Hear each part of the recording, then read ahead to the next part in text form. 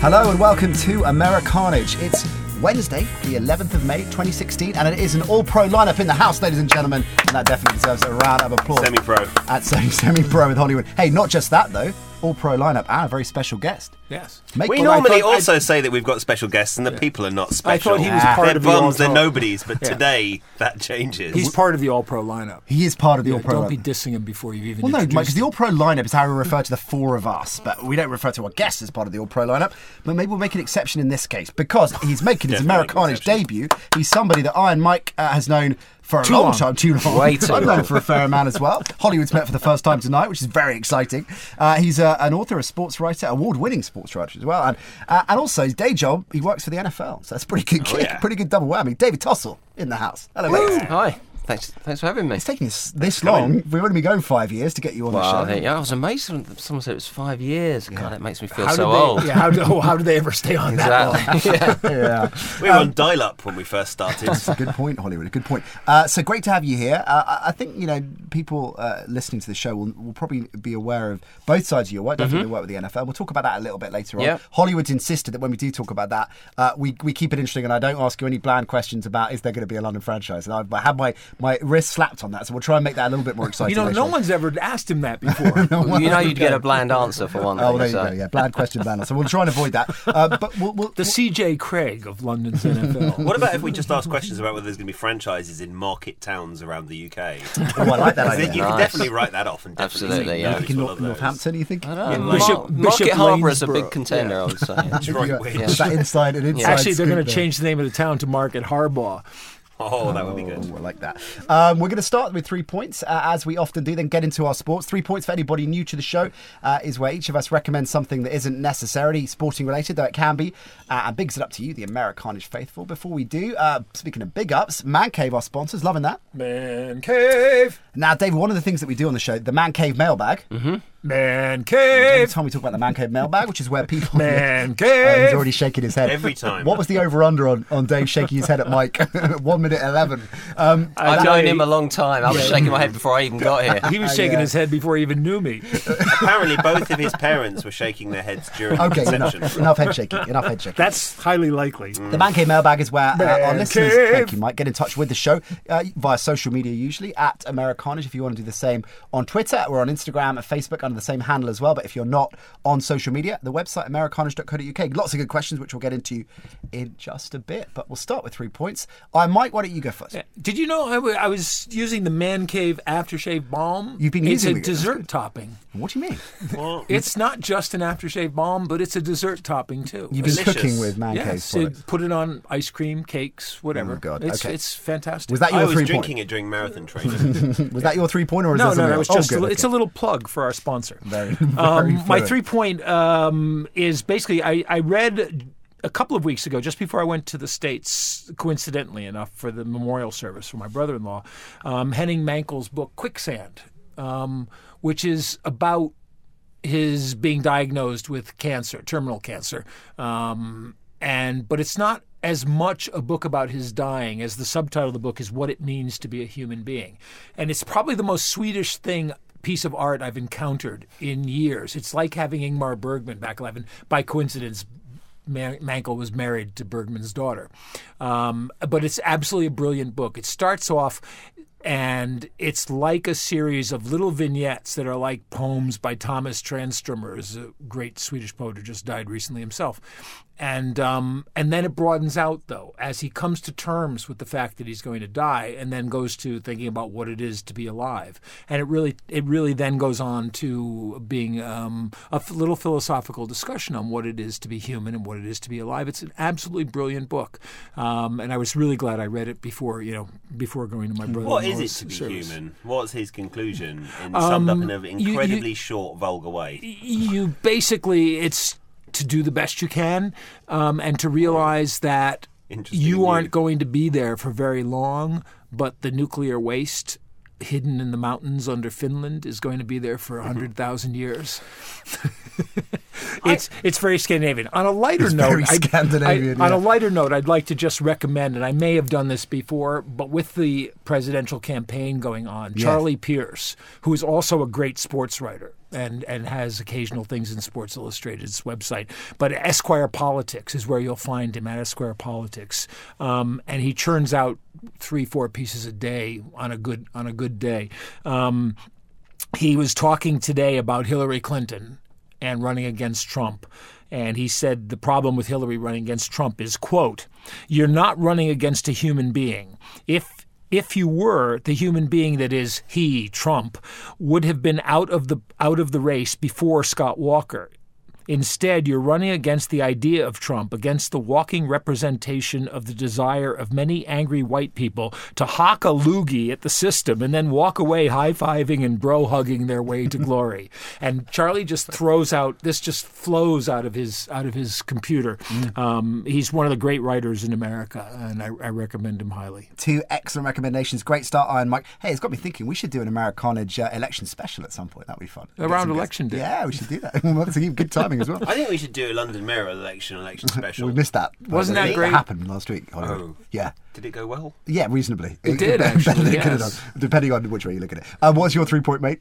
Well, normally I just have about 4 things because I can't think of the True. main one that I want to back. But this week, definitely, Flowers. Flowers was on week before last on Channel 4. It's probably on when we did the last show, but I hadn't started watching it until quite late in the run. It went out over kind of several consecutive nights. They generally showed 2 half-hour episodes a night on Channel 4. Is this one of those baking shows? No. I think so, Mike. Okay. Not sure. Doubt it. I doubt it. No, it's hard. Different kind It's of flower. quite hard to categorise, but it's just a very dark comedy drama about a man who slightly Wes Anderson-esque, but it's very kind of like odd and risky, and unlike the type of thing that Channel 4 has done in a long time, but very similar to the type of thing that Channel 4 used to do about 20 years ago.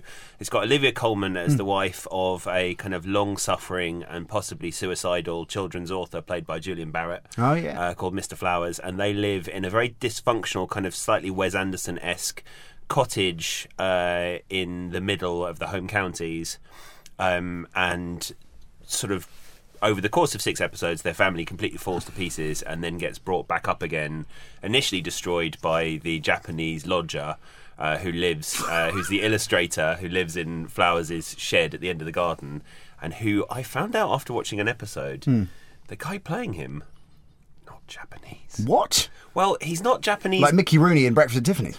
A little bit. Wow. He's the best thing in it, though. Right, He okay. is. He's so funny that the what is racism, his- the implicit racism of it. What's his ethnic? Well, he is Anglo-Japanese, but he sort of don't talk like that because that's how he talks in the he talks in this ridiculously broad, I would say Stereotypical. quasi-racist. Yeah. But it's hard to say. But Shun, the character, is a character Kind of like such if Lloyd Grossman was a samurai warrier.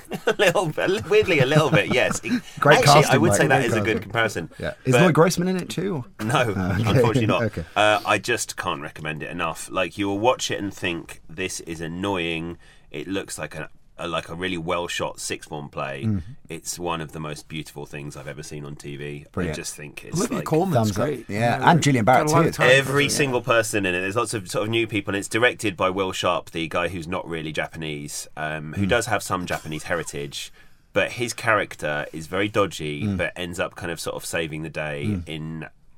It's absolutely brilliant. If you that'll be haven't watched on, it already, 4AD, you obviously, can watch and- all of it on what they call All 4 now, which used to be 4AD. Ah, okay. There you go. Regardless of what your taste is, it might be too arty for some people, it might be too dark for other people. You'll start off watching it thinking, I don't want to watch this, but I recommend stick with it. It's only 3 hours of your life. And it's amazing. It's just Now, there's amazing. something they can put up on the advertising. It's only 3 hours of your It's life. only 3 Hollywood hours of your Download, life. Americanage. I wonder how long it takes to read your book, David Tossell, your Oh. latest book, which is your 3-point. Seamless. That wasn't that just. We're going to let you have that as your 3-point because it's just Okay. come out. Yeah. The Girls of Summer, it's It is. called, because Yep. of course we didn't really qualify this before, but cricket is one of your other passions, It and is, that's what you yeah, write indeed. about a Yep. lot. Let's read the full title because it's important, right? So The Girls of Summer is the main title. An Ashes year with the England women's cricket team. So Indeed. you've got pretty decent access for the whole year. Yeah, and unlike Henning Mankell's book, you won't find out what it means to be human, but you might find out what it means to be a women's cricketer in the new professional era, Okay. hopefully. Is there any reference to Finland, the nuclear waste? Or is no? There isn't, funnily enough, Oh, but okay. I'm going to have to add a new chapter to the e-book version good of it. I idea. think, The Finnish cricket Exactly. team didn't make it. No, they Didn't didn't. make They the didn't cut. make it into the Ashes this year. So what gave you the idea for the book? I've always wanted to write that kind of fly on the wall, behind the scenes thing. I'm kind of a child of the 70s. One of the first sports books I ever remember reading was Hunter Davis's The Glory Game, when he got access to spend the year with Tottenham. We were talking about off air about John Feinstein. I mean, I love all of his books, the kind of access he gets. So I've always wanted to do something like that, and it's so difficult in this day and age to find a team that will kind of open their doors for you. Now, was Paper Lion the first book to do? Was it the sort of first book to do that, where somebody got access to a major getting team? inside? Yeah. And, the difference is he was a participant, not a fly on the wall. Sure. He was certainly the first of that kind of book. Yeah, I'm not sure it was the first fly on the wall kind of. So story. partly, the England women's cricket team was at a very interesting phase. Last year was their first year fully professional. It was an Ashes series that was going to be completely live on TV and radio for the first time. And although, I'm not saying my book's going to champion the cause of women's cricket a huge amount, because the English Cricket Board are very keen to promote women's cricket, I felt there would at least be an open door there if I went to them with the idea. And I think actually, funnily enough, my background with the NFL helped open that door even further. I think they trusted me. I wasn't, a tabloid hack who was going to be going in looking for sort of salacious stories. I work for a major sports organisation, so there was a certain trust there. Your job is basically to stop people from doing exactly. that. Keep me out. And I'm used to being around the locker room atmosphere and environment. I wasn't going to go in there and kind of be too overawed by everything. So I think actually my NFL background definitely helped give them a level of comfort that I was a reasonably safe pair of hands to be doing a book like that. And how did the players react to you? Was it kind of a gradual acceptance? Were they kind of a bit resistant, a bit sceptical to? I think you always have to earn people's trust. I mean, and the first person whose trust I had to earn was Charlotte Edwards, who was up until today the England captain. Breaking news. And so the first time I kind of went and watched them train, I had a chance to speak to them all at the end of the day, and they were all sort of sitting around this big rectangular table, and I was at the head of it, and I had a chance to tell them what I was going to do and what my plans were for the book. And I was conscious the whole time of Charlotte Edwards there in the room. She's much older than the other players. She'd been in the team for nearly 20 years. I didn't want to keep speaking just to her. I was trying to share out the eye contact, but I was aware of all the younger players kind of looking at her and taking their lead, and I was trying to gauge every little sort of tick and twitch that she had for whether I was going to be accepted or not. At the end of the meeting, she said she had no problem, so that was kind of like the first hurdle cleared. And then at subsequent discussions with her, it became clear that she was very enthusiastic about the idea, said, you should see this, you should do that. And I think the girls just got used to having me around pretty quickly, and they're such a good bunch of girls, and so understanding of their role in terms of promoting their sport, and feel so privileged to be playing it as professionals now. I think there was an open door to start with, so it wasn't like they were too suspicious of me to start with, and I got really friendly with a lot of them. So, what about the writing process? Because you have this access. Obviously, it's a fluid event that takes place over the summer, so you're there a lot of the time, and you're taking notes and writing. Do you write it all at the end? Do you keep notes all the way through and then sit down and write the book? I wrote it as pretty much as I was going along for various reasons. One, it was a daunting thought of suddenly having to sit down and write 100,000 words at the end of the summer with a sort of deadline looming. So I wanted to write it while it was fresh in the mind, for one thing. And also I wanted to, even though it's not written in the form of a diary, I wanted to kind of convey my thoughts and feelings and the thoughts and feelings of everyone in the changing room. Nearly said locker room there. That's my NFL background. In the changing room, as it went along, so that you kind of got a sense of where everyone was and how they were feeling about things at the time, rather than doing everything with hindsight. A big example of that, for example, was at the end of the series, the head coach, Paul Shaw, decided that he was going to stand down and retire. And he subsequently said to me that he'd been considering that right from the beginning of the summer. So then I had the question of, okay, do I go back and kind of almost write that in at the beginning? Exactly. But then I felt that it wouldn't work, because all the conversations I'd had with him were on the basis that I didn't know he was thinking about it, and he knew I didn't know, so his answers were different to what they might have been. So I think trying to retrofit that aspect of it would have knocked the whole thing out of whack. So to answer your question, I kind of wrote it as I was going along. It has more much. impact that way too, doesn't it? The impact stays real when you. I think it does. Yeah. I mean, something happened. I spent 3 or 4 days with them. I'd make lots of notes. I wanted to get it out there while it was still fresh, because as many notes as you can take, you're going to forget stuff 6 months later. So I think you want to get it out while it's fresh. Good stuff. So the Girls of Summer and Ash's Year. Hold me back before I say something stupid. But I've known David since he, when I first knew him, he was, newspaper hack like the rest of us. On the side, he can write. Yeah. He's a good writer. Thank you very much. It's worth reading. A seal of approval from Iron Mike. There you go. The Girls of Summer and Ashes Year with the England women's cricket team. It's now on tape too. He can always put exactly. Yeah, put that on there. That's exactly right. Put that on the book that cover. could be on the the reprint. Yeah. And you can get it, of course, from, I guess, all good bookstops, Amazon, bookshops, Amazon, and all that jazz. All the usual places. All the usual places. We'll put it out. Harry will pop it out on the Americarnage channels as well, so our listeners can see it there. But speaking of it, Harry, how remiss of me. We haven't said hello to our producer yet. And we've been going, 25 minutes? Hey, Don't Harry. encourage him. Good evening, gentlemen. How the devil are you? Very good, mate. Well, I need your help now. That's why I'm bringing you in. So how's your week been? All good? Oh, it's been delicious. Delicious? Interesting answer. We've got some housekeeping to do, Harry, so let's take care of that.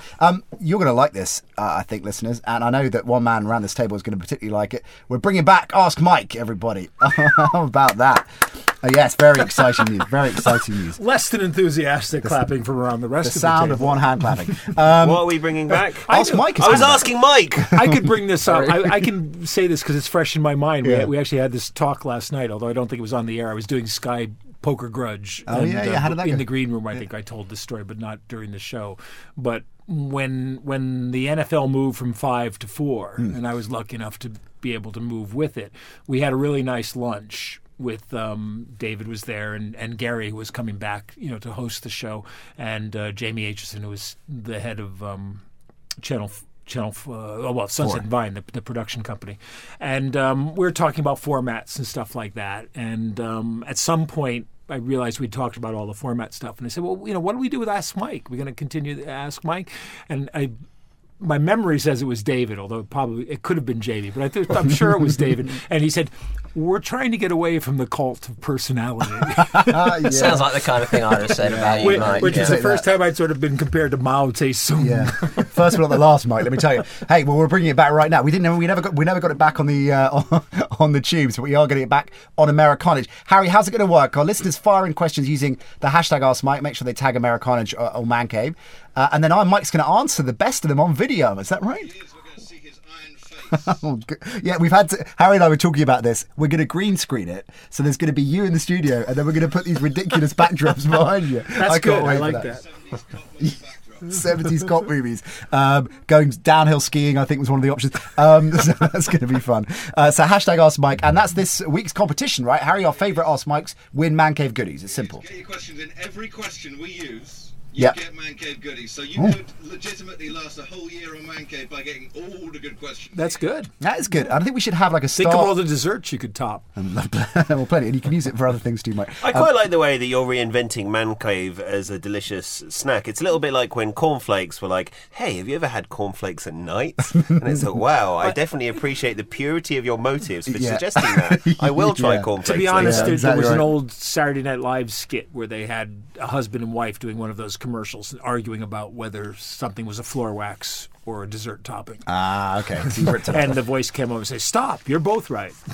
There you go. So hashtag Ask Mike through the Americarnage or Mancave social media channels, and you could win Mancave goodies. Right, let's get some... Before we stop doing that, Nat, there was a competition last week. Oh, really? Oh, there was, of course. Week before last. Short-term memory, yeah. It was on the Americarnage Instagram account. Oh, how's that going, Harry? Have you been on that recently? All the followers, I tell you. That means he hasn't been on it at all. Okay. He can't find it. He can't find it. Did anyone enter, Harry, the competition? Several people, and it was a picture of Brent, Nat and Dan and Eric, the producer, looking at Dan's laptop, and the question was, what were they looking at? Oh, interesting. And what was the best Hang answer? on a minute, I didn't realise we were doing that as a competition. It was a user called Steven75 who said that you're watching all of Kobe's missed field goal attempts from the season.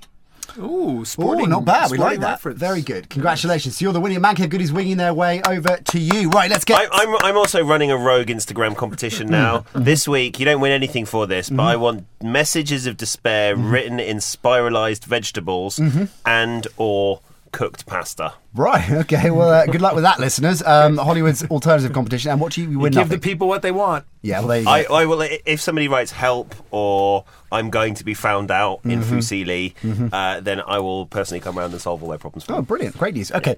I'm Mike. Do you want to get some NFL moving? Let's do it. Football is my favourite sport. Now let me tell you about the rules. You throw the ball onto your butt and then you kick him in the family jewels. Well, the big story in football terms this week was a woman named Stacy Foote, who was sentenced to 58 months in prison for both stealing $1.9 million from IEWC Global Solutions, an event planner, and selling $55,000 of non-existent Green Bay Packers tickets to Packers fans. How could she do this? Well, she was working for an agency. In fact, she represented players like Greg Jennings, Nick Collins, Mark Tauscher, and Ryan Grant on the Packers, which gave her certain credibility to be able to scam them for the sentence. The best part was she did all this while she was on probation, having been indicted for check fraud against the same company that she was scamming as well. She said to the judge that her father had died when she was just 16. She had been divorced twice and was suffering from health issues, and therefore he shouldn't sentence her. And her lawyer asked for the sentence to be reduced so that she could then use the time on the reduced sentence to pay the people back who she had defrauded. With another ticket scam. Exactly.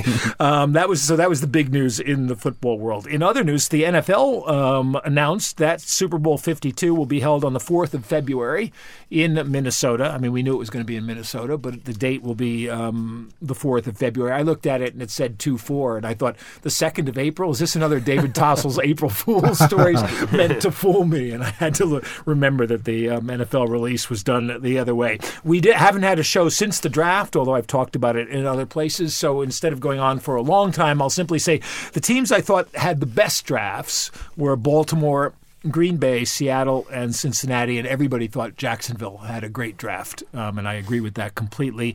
The worst drafts, it's hard to tell, but for various reasons, I didn't quite like New Orleans very much, Atlanta very much. I didn't think Tennessee and Cleveland necessarily got the best return they might have from the multitude of picks they accumulated, and I'm not convinced about the Eagles, although I like Carson Wentz, and I think he's in a better position to succeed, I think, than Jared Goff. On the other hand, what do I know? There was a great quote from Jerry Reese responding to criticism of drafting Eli Apple. And you remember that situation. The Giants appeared to actually be going for Leonard Floyd, but Chicago jumped ahead of them and took Floyd. The Giants had also, I thought that Jack Conklin was going to be their pick. And apparently the Giants were putting that out as disinformation as well, which I didn't know, but they fooled me anyway.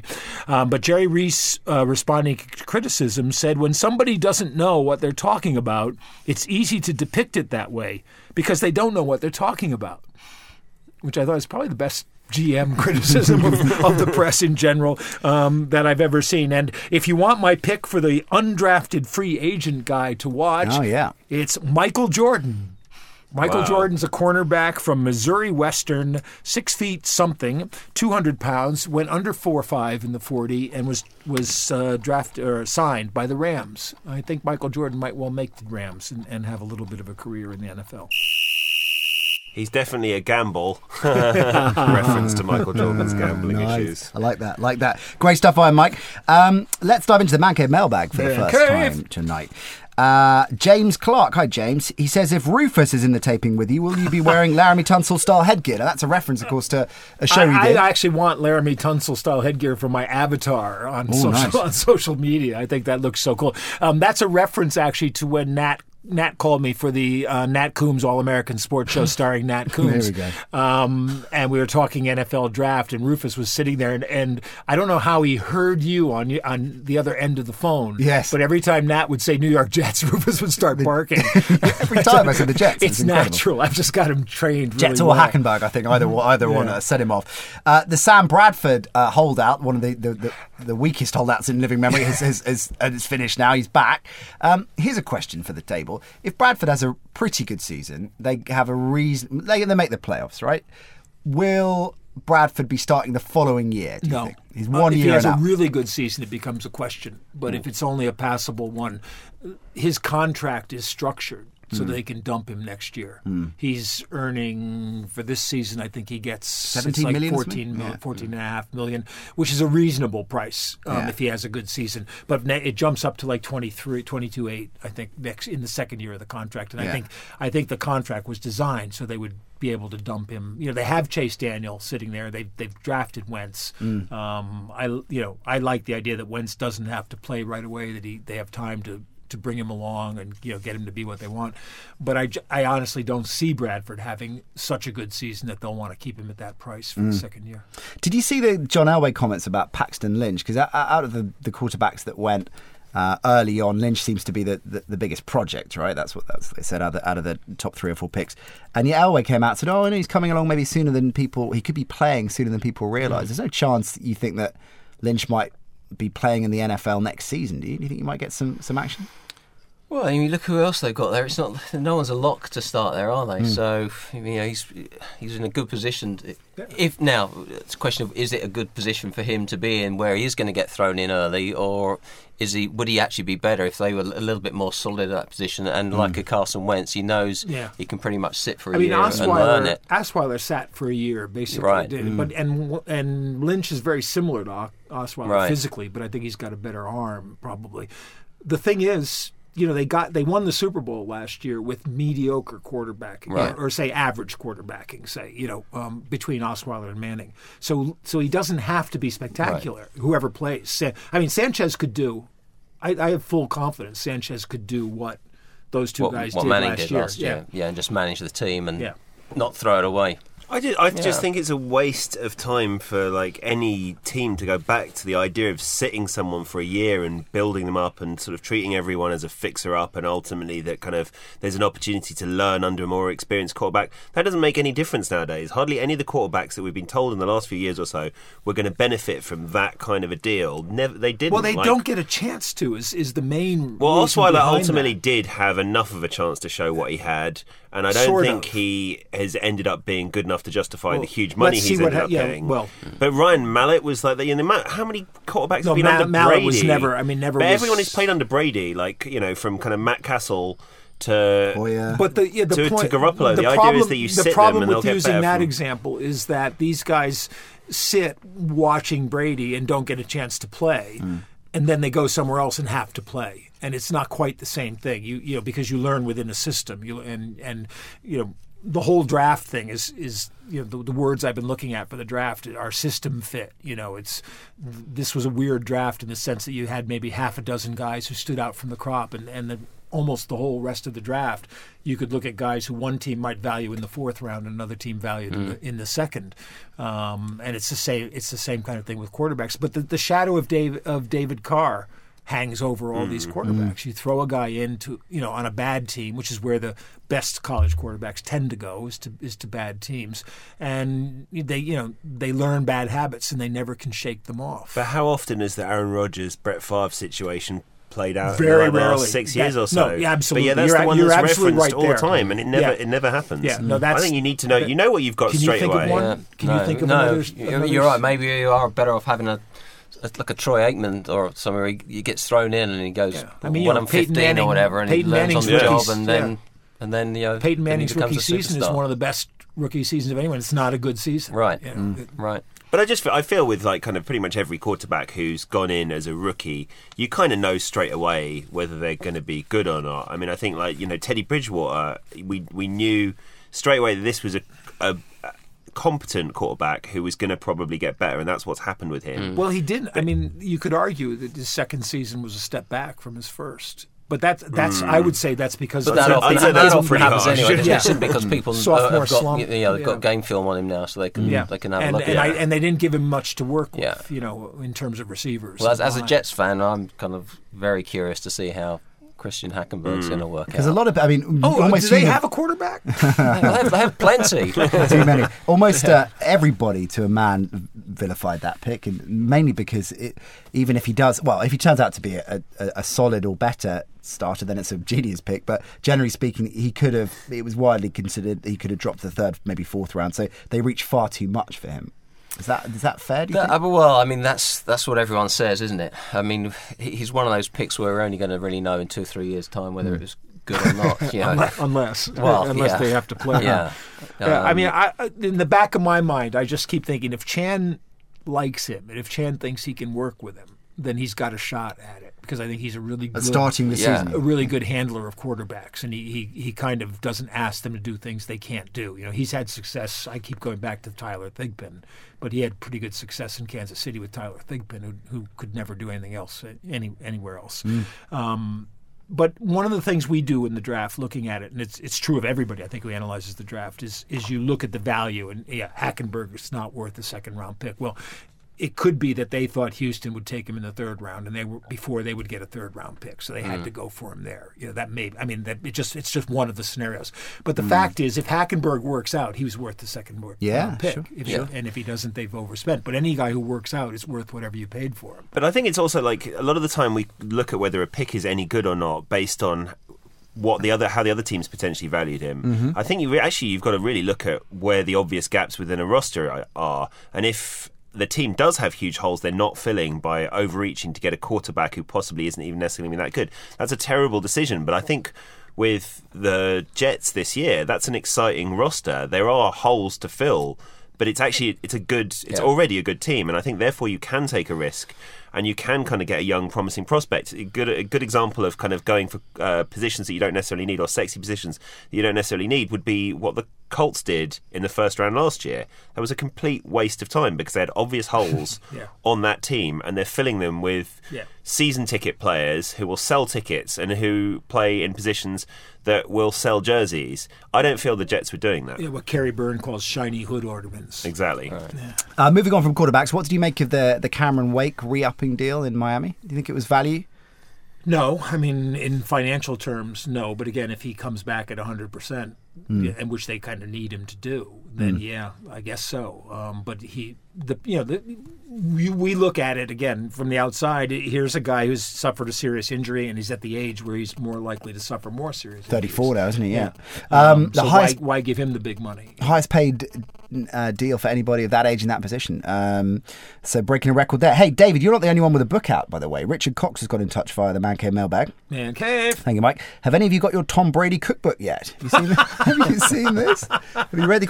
Ordered your copy, Mike? No. Yeah, I didn't know he had published a cookbook. Have you seen the cookbook story? I saw it's full of hot it air. was coming out. Does yeah. he do the cooking in the house, not Giselle? Well, apparently, so it's based on his TS12 brand, TB12 brand, isn't it? So it's something to do with that. There's an article that Richard has sent. So none of us know about this Tom Brady cookbook. What have we been doing? In The Guardian, which, let's see if I can open that up. Let's see. I haven't even got my Tom Brady 12.5 shirt. Yeah. Covers are made from natural wood $200 with a laser edge TB12 logo. It costs $200. It's TB12. $200? Yeah, for TB12 nutrition manual. It's already sold out. Does it come with the food? On the website. Comes with some man cave garnish, but not much else. There you go. Wow. Interesting stuff. Also, them that Scott shall have. We'll do another question, then we'll move on to a bit of NBA. This was from Jamie. When are we going to see a franchise in Vegas? That might be one for you, David. I'm staying out of that. You're not going to get me talking about franchises in Vegas. No, okay, all right. I do remember talking about Vegas. I remember back in the old NFL Europe days, because we had training camp all in one place. There was a period where we were looking at seriously, or semi-seriously, we should say, maybe holding NFL Europe training camp in Vegas, because nowhere in the States are hotel rooms cheaper than in Vegas. Yeah. And then I think people realised that maybe there was a few more problems than it the might morning line at Caesar's Palace on Frankfurt versus Cologne. Carlson in controlled Vegas. scrimmages. That would have been. Although the league has sent out signals that they're kind of more. What would you say? More willing to more consider? Open to, possibly. Or what was Peter Mandelson's thing? Extremely relaxed about. Because I look at the world we live in. People are gambling on everything. Online, and and I know the concern is different, because the concern is you don't want players. You don't want them sitting next to gamblers, having dinner, but. I mean, I can see it from a business perspective, but I think, like, if I were Oakland fans and that happened, I think that would be considerably harder to swallow. Speaking of a business perspective, did you see that that Dana White is looking to sell UFC for $4 billion. Really? I remember, and I'm old enough, not that old, but I remember when Dana White bought it, and it was a failing business, and they bought it for like $15 million or something like that, and that wasn't maybe 15 years ago. So when did UFC start? Well, it was running. There were a bunch of promotions running, and then it was going bankrupt, and they came in and bought it, and and now it's $4 billion. Maybe Don King will buy it. Yeah. Oh, that'd be good. Or Donald Trump, a Trump King double act. Would be Trump good. King Yeah, that'd be double act. Actually, Don King could be his Secretary of Education. I'd like to see those two fight. Bit of gouging. interesting. We can maybe arrange that for you, Hollywood. But in the meantime, how do you fancy doing an NBA roundup? If I must. Okay.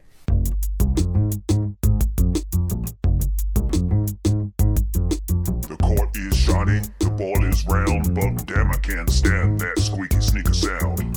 The Kia MVP has been announced. Yes, that's the most valuable player has been announced by the SCCE, the shittest car company ever, allegedly. It's Steph Curry. Why even bother to debate it? Not only did he win for the second year running, he's become the first player in the history of the NBA to get all 131 first-choice votes. He is the unanimous victor. LeBron and Shaq both missed out by one vote in years past. He didn't. Kawhi Leonard was second. Westbrook and Durant came third and fourth, becoming the first players in the top five to make it from the same team since Shaq and Kobe. In basketball matters, in the East, Atlanta overcame Boston in 6 after a crazy Game 5, where one of the worst shooting performances in playoff history suddenly became one of the best as Kyle Korver and Kent Bazemore poured it in. Then they've ended up meeting Cleveland in a rerun of last year's Eastern Conference Finals, but they got swept again. The Cavs now shoot from behind the curve every single time they get the ball, just like the Golden State Warriors, and they found it pretty easy to overcome Atlanta without dropping a single game. Miami and Toronto made it past Charlotte and Indiana in 7, and they have quite the Donnybrook going in the other Eastern semi-final. Despite Kyle Lowry stinking up the joint, the Raptors forced an OT in Game 1 with a half-court heave on the buzzer. It's now 2-2 after Lowry fouled out the game the other night, letting the Miami Heat back into it. In the West, OKC and the Spurs made it through easily against Dallas and Memphis, and it's looking currently like OKC are just going to force themselves through after a great performance by Westbrook the other night. That's now 3-2. Meanwhile, Steph Curry's GSW looked like closing out against the Trailblazers, who made it through against the beat-up Clippers. Steph came back in Game 2 despite suffering a nasty knee injury against Houston in the previous round, but it was pretty straightforward, a 2-game lead and points across the court. Game 3, the Blazers were back, and in Game 4, they took it to the Warriors in overtime. That was before Steph Curry dropped 40 points and made almost every shot he sort of came alive in the overtime. Everyone else can go home now. It's going to be the Golden Golden State Warriors. You gotta like what's his name, Sean Thompson, who was replacing Curry. Curry's back now. They're going to try to give him a few minutes, and so Sean Thompson gets thrown out of the game in the first quarter. So he's got to play the rest of the game. That's good thinking. Unanimous. I mean, that was something that really stood out. The fact that in the history of the NBA, there hasn't been a unanimous winner. There's only been one in the NHL, which was Wayne Gretzky in the year he scored 92 goals, which was kind of unanimous. But I think people are sort of running out of ways to think of where Steph Curry fits in the history of basketball, because no one really thought this was ever going to be a conversation. Even on all the promise when we used to talk about him on Americarnage a couple of years ago with his incredible accuracy from behind the line, we thought this was a very unique player, but last year we didn't really think at the beginning this was potentially a prospect for MVP. This year we thought there was no way that this was going to be the most improved player in the league, who had one of the best seasons that we've ever seen in the league. And this year I think there's no comparison for what he's done. He's playing the game in a totally different way. You watch that game when he came back, and he's missing all his shots, but he's still dishing the ball off, with fantastic passing and assists. It was great. We should have Kevin here, because Kevin always he talks about stars mattering, and he and I were both liking San Antonio in this playoffs because of the team play. But against Oklahoma City, it was Durant in the game before. They've won twice now in San Antonio. Durant one time, and then Westbrook, like Dan said, had just a fantastic game last night, just overpowering. And San Antonio doesn't really have the star to step up and carry the team anymore, because their great players are kind of old. And Well, but San Antonio should be winning I think so that too. series, I and agree with you. especially watching the game the other night. I mean, OKC they're a play better, the they're same a better way. team, yeah. Well, but OKC But score OKC's crazy got amounts two of points, guys who but- can score, yeah. and two guys who turned the ball over constantly, and they were still doing that, and they still won. I mean, the amount that OKC give the ball away, it's comparable probably only to like the Sixers. This is a team who cannot keep the ball in their hands. They, if you can't get like kind of 4 or 5 steals against the OKC, you ain't doing it right. And there's no way that OKC on paper should be beating the Spurs, because the Spurs have, and I think it's great that Kawhi Leonard, who's often written off as a kind of system player, was recognised and got second place in the MVP, although that's going to be forgotten about I think in with history them, very quickly. Diaw's been hurt and Duncan's old, and they just, the big men, they don't have that presence inside that they need to do. The other one that's weird is the Raptors against the Heat, right? Yeah. I thought that one was decided 65 million years ago. Nice, Mike.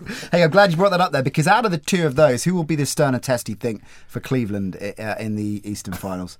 Out of that, who do you think Cleveland I will? would have said Toronto if you'd asked me before But the playoffs. Kyle Lowry's just Yeah. too inconsistent now. I mean, he's a player with all the talent in the world, but he's not displaying a huge amount of it. That game in Game 1 was very odd. I mean, it was that shot from halfway to on the buzzer to send the game into overtime was like something from a high school sports movie.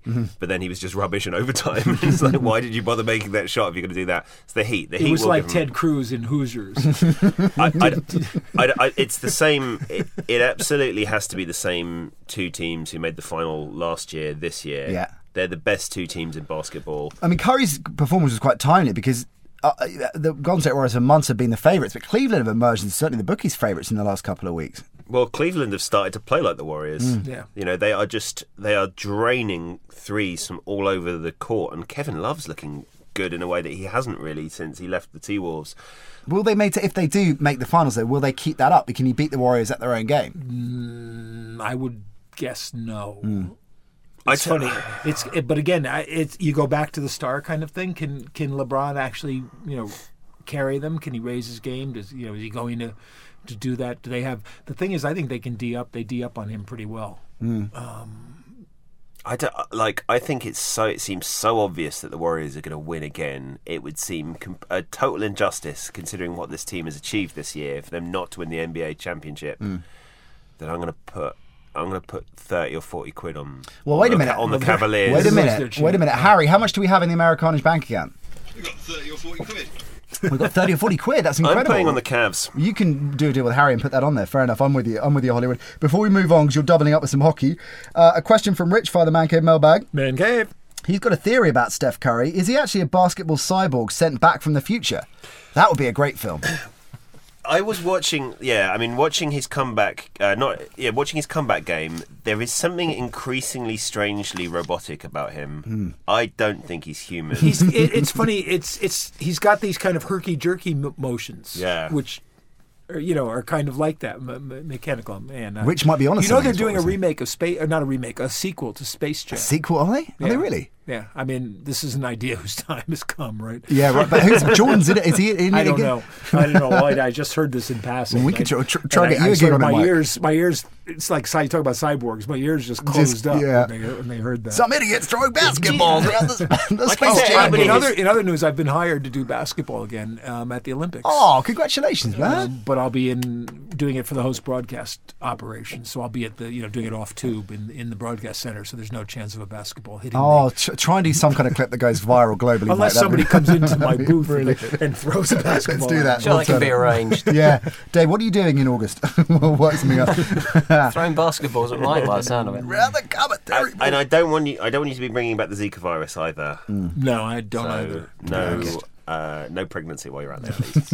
Okay, I'll try. Let's move on. A very appropriate segue to the NHL playoffs. Hollywood, like I say, you're doubling up, so take it away. Okay, fine. Hey girl, you know we've been together for a long, long time now.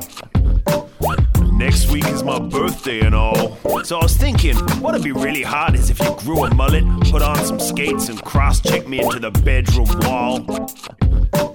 Oh, honey child, we're playing hockey now. The conference semi-finals are drawing to a close, and for the second year running, the Tampa Bay Lightning will be one of the East's finalists. They obliterated the momentarily fancied New York Islanders, who had gone from not winning a playoff series since 1993 to suddenly being everyone's sneaky pick for the Stanley Cup champs, the kind that won't win, but who will reflect well on the person who casually predicts they will win, even though they won't win. But just in case they do win, which they won't, I give up. Anyway, they're out. Despite being without Steven Stamkos and Anton Strowman, the Lightning are just about beating everyone up, and when John Tavares of the Islanders couldn't score, he's been scoring against everyone. It's fairly clear that the Bolts would win it. They'll play Washington or Pittsburgh. I wrote this last night. It is now actually it is now Pittsburgh. Washington's done it again. Washington has done it again. So yeah, that's a terrible shame, isn't it?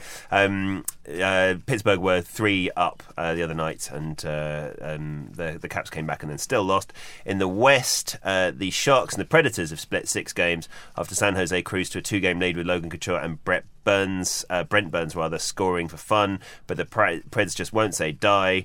And it's going to go to Game 7 there. Meanwhile, Dallas and St. Louis have also split 6 games in a series that's probably played in front of the 2 cities that give the least of a shit about hockey in the world. It has actually been a really interesting series. Jamie Benn is probably the best player in the postseason so far. He's got 12. And Rob Elliott of the Blues, who's pretty much kind like of the all cornerstone. Benns, he plays on the left wing. Oh, yeah. Rob Elliott of the Blues is pretty much the most kind of reliable cornerstone of any team, but he shipped 3 goals and 7 shots on Sunday night, and then he got pulled. His replacement, Jake Elliott, played pretty well. No more goals and almost a comeback. The big question is now who Ken Hitchcock is going to put in for the deciding game. Hi, it's Harry the producer. Americarnage listeners, I look out there and I see that the men amongst you have the sort of natural masculinity which is hard to find these days. You don't need to make a fuss, you just get things done. That's why it's only right that Americarnage is sponsored by Mancave, a range of grooming products that perform without all of that fuss and bother. They don't need to shout. They're made with all natural ingredients and are certified cruelty-free. That's why we're proud to be sponsored by Mancave. Is there any confusion when the Sharks play the Predators? Because sharks are predators, aren't they? It's almost tautological, isn't it? Yeah, you're right, actually. I wonder if anybody, any hockey commentators have that power of language to point that kind of thing out. Barry Melrose. Do you think so? I think you should... plus the mullet. He's got the power of language. You should be commentating on the Stanley Cup final this year. But it's odd that the West is just... I mean, you could arguably say that the Western Conference is pretty much like this across the board. It's kind of good teams playing in cities where they don't really love hockey.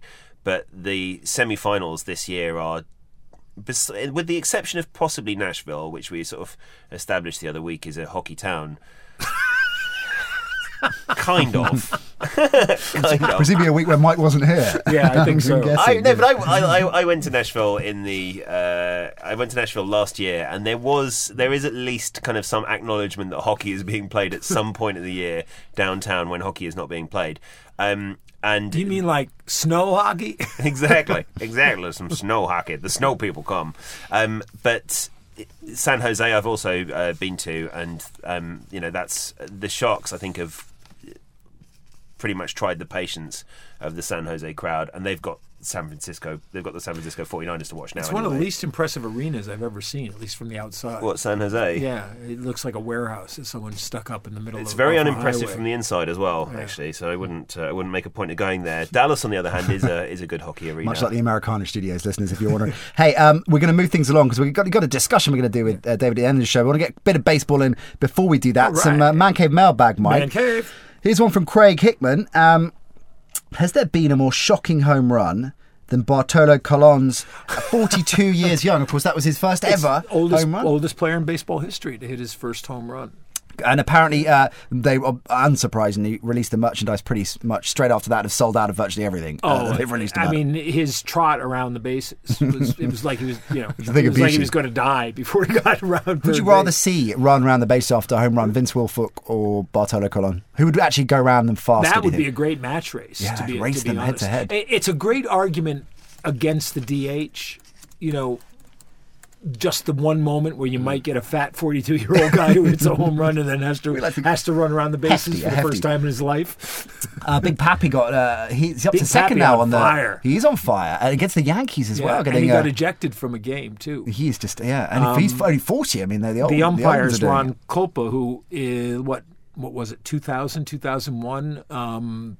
Carl Everett headbutted him in a game, and he's basically held it against the Red Sox ever since. But it was great because he called a pitch that was exceedingly borderline a strike. It may have nicked the strike zone as it went 4 feet wide, and the catcher dove for it to stop it going through. But I looked at it and thought that could be a strike, and he called it a strike. And Farrell came out and got ejected. And then the next pitch was this high off the ground. What I'm doing is holding my fingers apart about the length of Ted Cruz's, Donald Trump's. Okay, move on. Fingers. And he called it strike 3, and it was so blatantly obvious that he was going to call anything straight. He could have Trevor Chapel'd the ball, and it would have been called strike 3. And then Pappy went to the dugout, then came back and got ejected. That was the low point of my week, my 2 weeks on site. It's still good times for the Red Sox. I have to say, online they finally got it. What clips and packaging and up stuff. Sure. Yeah, it's like the NBA 20 years ago when when Sports Center Michael Jordan stuff started coming. They're getting great stuff on. They're picking out the right moments from games. And not necessarily to tell the story of games, but the stuff that people who just like watching fun pictures will watch. I mean, obviously you're right about cricket, David, as you talked about earlier. Does that make you automatically interested in baseball because of the obvious parallel? I became a massive baseball fan in the early to mid 80s, and was a big fan of the Mets. Loved the '86 team. Boy, you can pick them. Yeah, exactly. When I was at Today, the best assignment I had, if this was 1990, soccer was in the doldrums here. It was before the Premier League. And they said, find a sports team in the States, go and spend 3 or 4 days with them, do a comparison with how they run and how English football team runs. So I said, great. And it was August. So how about the New York Mets? Okay. He said, yeah, great. So I went out and spent 4 days around them. They won every game. Darryl Strawberry, who's my all-time favourite baseball player, hit a grand slam in the last game of the homestand. It was absolutely fantastic 4 days. Came back, they never used the piece at all. I spent ages writing it.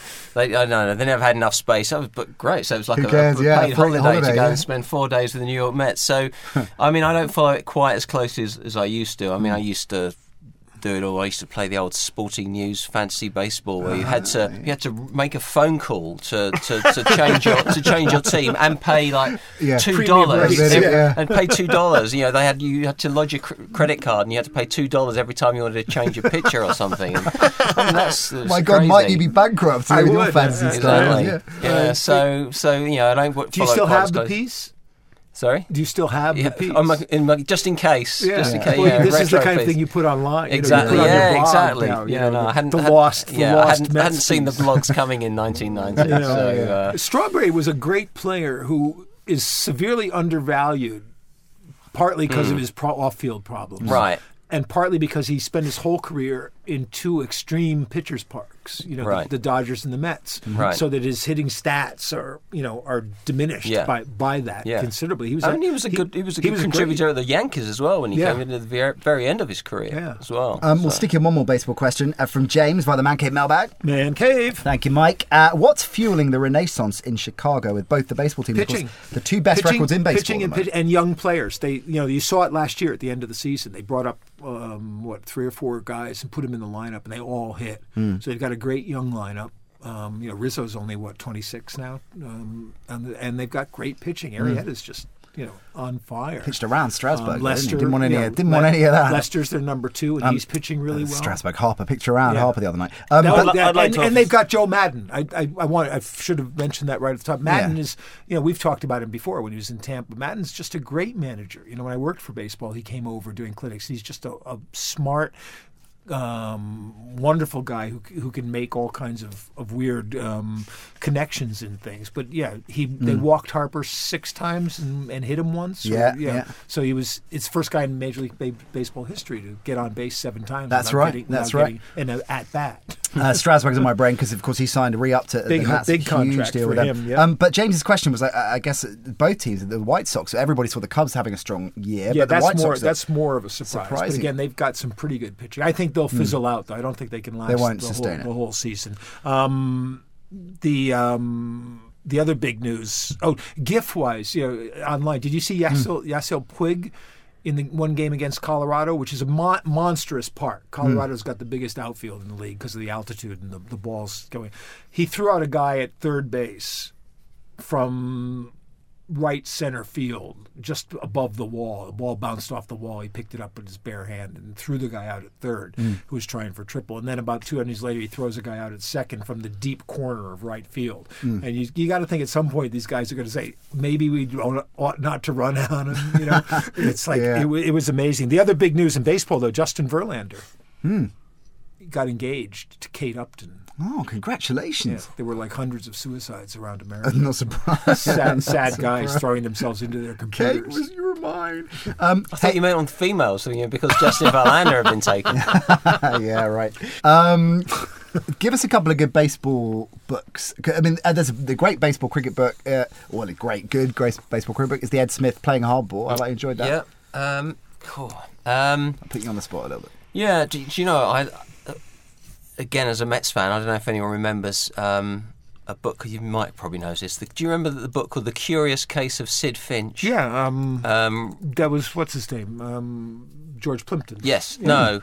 Was it? Yes. Yeah. Yeah, it was. George Plimpton? Yeah. Who's this kind of Buddhist monk who gets sort of discovered in Outer Mongolia or something, and he joins the Mets, and he has this pitch where he goes like 175 miles exactly, an hour. Yeah, and I can't really remember the story, but I just remember absolutely loving it. Yeah. Another book I really, really loved is Roger Kahn's lesser-known book, Good Enough to Dream, where he takes over the running of a minor league baseball club I've never for a read year. that. Yeah. It is really good, and again, kind of coming back to what I was talking about earlier, about that sort of following a team for the year, you really kind of find yourself rooting for him. Is it like somewhere in upstate New York? Yes, Yeah.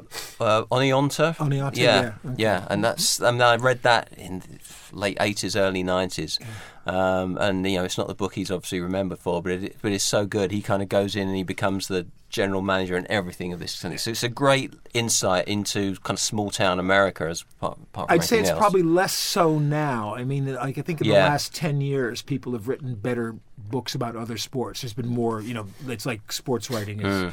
But I think inarguably, up till about 15 years ago, there was much more great writing about baseball than probably any sport. Maybe all of the sports put together, apart maybe from boxing. Yes.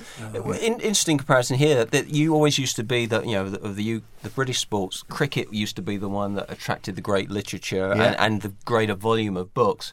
But in the last 20 years, the balance of power has shifted, if you like, and there's now more books written about football because football has become such a monolith, and also the quality of writing in football has come up and maybe even surpassed, certainly equal to the cricket. It's no longer an embarrassment to have a load of football books on your bookshelf. It's funny because nobody now kind of knows who the great cricket writers are because they get so much less exposure in their own papers. They used to have the back page always, and now they don't. I guess my favorite cricket book is still probably C.L.R. James, Beyond the Boundary, which is one of the best sports books ever. Right. What about cricket broadcasters? Who are your favourite broadcasters over the years? Over the years, I mean, John Arlott. I think anyone from my age, just the tone of his voice, and just could just send you off to a different world. Again, today we heard the death of Tony Cozier. Oh, Tony Cozier dies today, late afternoon. He was nice. Again, I saw someone say that you just had to hear his voice and you were transported to Barbados. And for someone of my age who grew up with the great West Indies teams of the 70s and 80s, he was just kind of like the soundtrack to that team. I mean, I remember watching it on TV with the sound down, listening to him commentating on BBC Radio. And when these teams were destroying people, Tony Cozier made it all seem quite reasonable and civilized. Right. Yeah. And his death seems like another great loss for West Indies And cricket. discovering he was white was one of the great. It was like discovering Keith Jarrett was white. Yeah. Huh? Where'd that come from? Nowadays, you can't beat Mike Atherton in my book, both as a writer and a broadcaster. My favourite baseball commentator, Dave Niehaus. Why are you a fan of him? Because only recently I heard that Macklemore song about Dave Niehaus. Have you ever heard that? No. It's on his multi-million selling album, but it's because no one ever listens to the album tracks. He's got a song about how much he loves Dave Niehaus and how he grew up listening to the Mariners on the radio and how he's instantly transported back to his... It's called My Oh My. It's actually really kind of quite a beautiful song by an artist I don't particularly rate, about kind of his relationship with sport and how it reminds him of his of his childhood. I definitely recommend it. Go on YouTube now, listen to that. You know who might have made a really good cricket commentator was Mike Brearley. Yeah, and I mean, I've talked to him, so I'm not sure. I don't know if he would have actually gotten into the whole idea of doing it. But his books, about captaincy, The Art of Captaincy. is really good, and the other one that he did with Dudley Doust, who's a good cricket writer as well. Right. I can't think of what the title of it is, but they're very good books. Yeah. Yeah, Like Phoenix from the Ashes. Right. It's called. I guess you never know with someone who obviously knows the sport inside out whether they're actually going to take to broadcasting itself. Do you? I mean, it's the same with anything, isn't it? Any Because sport. it's like Mike really does know a lot about NFL. But you would never know it to listen to him. Right, listen, before we let you go, David, Hollywood's prepared a bit of chat for you. So I think we'll do the best places in the US. We'll do that one, Hollywood, because we're running out of time. That's a fun definitely. one to I think the... Don't worry, we're not going to throw you under the bus. Favorite small towns outside Atlanta. Exactly, yeah. The listenership, I think, likes it when we talk about places to go and inside information about the cool places to go in the US when you do have a trip over there. And God knows, no one's been to the US more than you have. Ever. Is that fair to say? I think that's fair to say. I'm saying it. Okay. In this room, maybe? Yeah. Well, Yeah. I don't think count because Mike I was Born in the US. Okay, so we're going to rapid fire, right? So Nick Holling's been to more American states than I have. With all this boxing these days. Well, even in the old days, he makes a point of. Is Nick Holling fighting people now? No, he's the boxing commentator for Sky. He's not actually boxing. He's a All right. carnival. He's Okay, let's fighting go. carnivals. Rapid fire. So the best hotel you stayed in the States? Your favourite hotel? The W in New Orleans. Ooh, nice. New Orleans hotels are damn expensive as well. Hey, we didn't get the W when we went to New Orleans. When I went for the BBC, I didn't even get Not when it's all prepaid and all you're doing is putting your credit card I was in incidentals. Hanrahan, Louisiana for the Super Bowl. Okay, so grab a drink indoors and grab a drink outdoors. So Where's the best places to do that? yeah, with best bars, best bars, and then we'll talk about sort of best place to grab a beer outside. In the States. Yeah, It's a lot of bars. Jeez. The Hotel Monteleone in New Orleans. Yeah. I'm struggling on that one. Okay, I'll come back to that. Yeah. What your favourite stadium? Favourite stadium you've been to? My favourite stadium is probably Shea Stadium. Good old Shea. For no reason other than Sentimentality. yeah, because I became a Mets fan. I became a Mets fan because it was the first baseball game I ever saw in Shea Stadium with the Mets in 1982 were in the middle of like a 21-game losing streak and they got beaten by Nolan Ryan and I just kind of fell in love with them and fell in love with the place. So in the States, Replacing Shea Stadium with Citi Field is kind of like what they did in Times Square, where you had the sleazy, rundown Times Square that was actually quite fun to be in, and now you've got this kind of shiny Times Square that's nice for tourists, but it's not actually very interesting to hang around in. Right. Shea had a certain character. Yeah, and I love Candlestick as well. I covered a game there for today, and it was a playoff game against the Cowboys, and I was in the overflow press box area, but the overflow press box was a table at the back of the end zone, which was absolutely fantastic. And so you actually felt like you were in the middle of the whole game, and it just kind of blew my mind. Like the Spanish announcers table at a WWF. Very much like that, yeah. So that's... I think it's an interesting question, sort of like from a structural and a kind of vibe point of view, but where would you say is the best place that has an atmosphere that really is worth the hype, and there isn't necessarily a team that you support, but where you think the fans, these guys really bring it? I mean, Seattle is the obvious answer. I've not been to a game in Arrowhead, so I'd love to kind of go to a game there. I've never been to Lambeau Field, but I'd love to I've been to Lambeau. I did a Monday night game in Lambeau Field. But I did it in the press box, and that's not always the best. Sure. I mean, when we take sort of VIPs or media VIPs out to the States, a lot of the time we try and make sure that we get seats for them out in the stands because American press boxes are great if you're trying to write a 500-word piece on a deadline, but they're very sterile and you don't really get a sense of what's going on out in the stadium. So you can sit in Lambeau Field and it's like, watching the TV with the sound down. Right. But you get out there and it's absolutely crazy. So, I mean, I was at that game in the press box, but I made sure I kind of went out and I spent a quarter just kind of walking around the stadium to experience, and it was I was in the press incredible. box for CenturyLink, and I've got to say I was pretty terrified. Right. Like, the way that it shakes... Yeah. Like, the whole stadium physically shakes. You just think this is structurally unsound and people are going to die.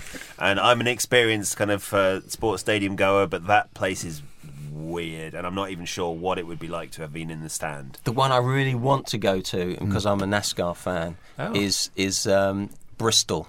Where Bristol, it has it's a half-mile circuit, so and it's just like vertical. And it's just a vertical cylinder, and everyone says that's fantastic. Watch your race there under lights. And I'm right. Excuse my ignorance on this, but when you're watching NASCAR, you can there's like an inner. There are seats within the sort of middle as well. You can sit in, right? Yeah, the infield. You kind of park your Winnebago there, and you put lawn chairs on the roof of it, and you kind of sit there, and you've got all your headphones. So you're picking up all the crews and choosing which one you want to listen to. Wow, and actually people makes don't it sound like realize something I'd like to do. how big the crowds are there. Because the tracks are huge. Yeah, because right. You're talking about a couple of miles. Yeah. And so, but you get 400,000 or 500,000 people. Wow, Daytona Really? and Talladega, places like that. 500,000. I had no Yeah. idea. That's amazing. Hey, Harry, I feel a road trip coming on. Yeah. If Hollywood wins his bet on the Warriors, then we could maybe make it to Daytona next year. How about 400,000 people and only 1.2 million fingers. that? All right. Don't What a miss happy the note to end on. Americarnage trailer on the infield at Talladega. Beautiful stuff. Right, that's probably an appropriate note to end the show on. Dave, terrific stuff. Really appreciate you coming down. My pleasure. One more plug for your book, The Girls of Summer. Make sure you buy that, Americarnage Faithful. That is in order. We'll post, as I say, details about the book on our social media channels, but we're getting out of Dodge. I'm Mike. We'll see you same time, same place. Yep, you got it. Hollywood Dan, ditto. Yeah, I may come back. Well, you should come back. Depends what happens the next couple of weeks. It's an exciting, fluid, fast-moving situation. Who knows? That's a fair point. You've been doing it for 5 years, so I reckon you should come back for at least one more show. All right, one more. Harry, don't misbehave too much over the next 2 weeks. You can go online and find Sky Poker Grudge Match, where I just did that last night, and it was live last night on TV. I'm but it's gonna going to be find that online. online. I get Good. beat to a pulp. To get beaten up, brilliant. I'm definitely going to watch that. That You'll sounds love it. good. That sounds good. Don't forget the All-American Sports Show on TalkSport 2, Tuesdays 10 p.m. Tune into that. But from me, your host, Nat Coombs, David Tossell, our special guest, I'm Mike Carlson, Hollywood Dan Lowe, and Harry Beth, producer. We've been Americarnage. Bye for now.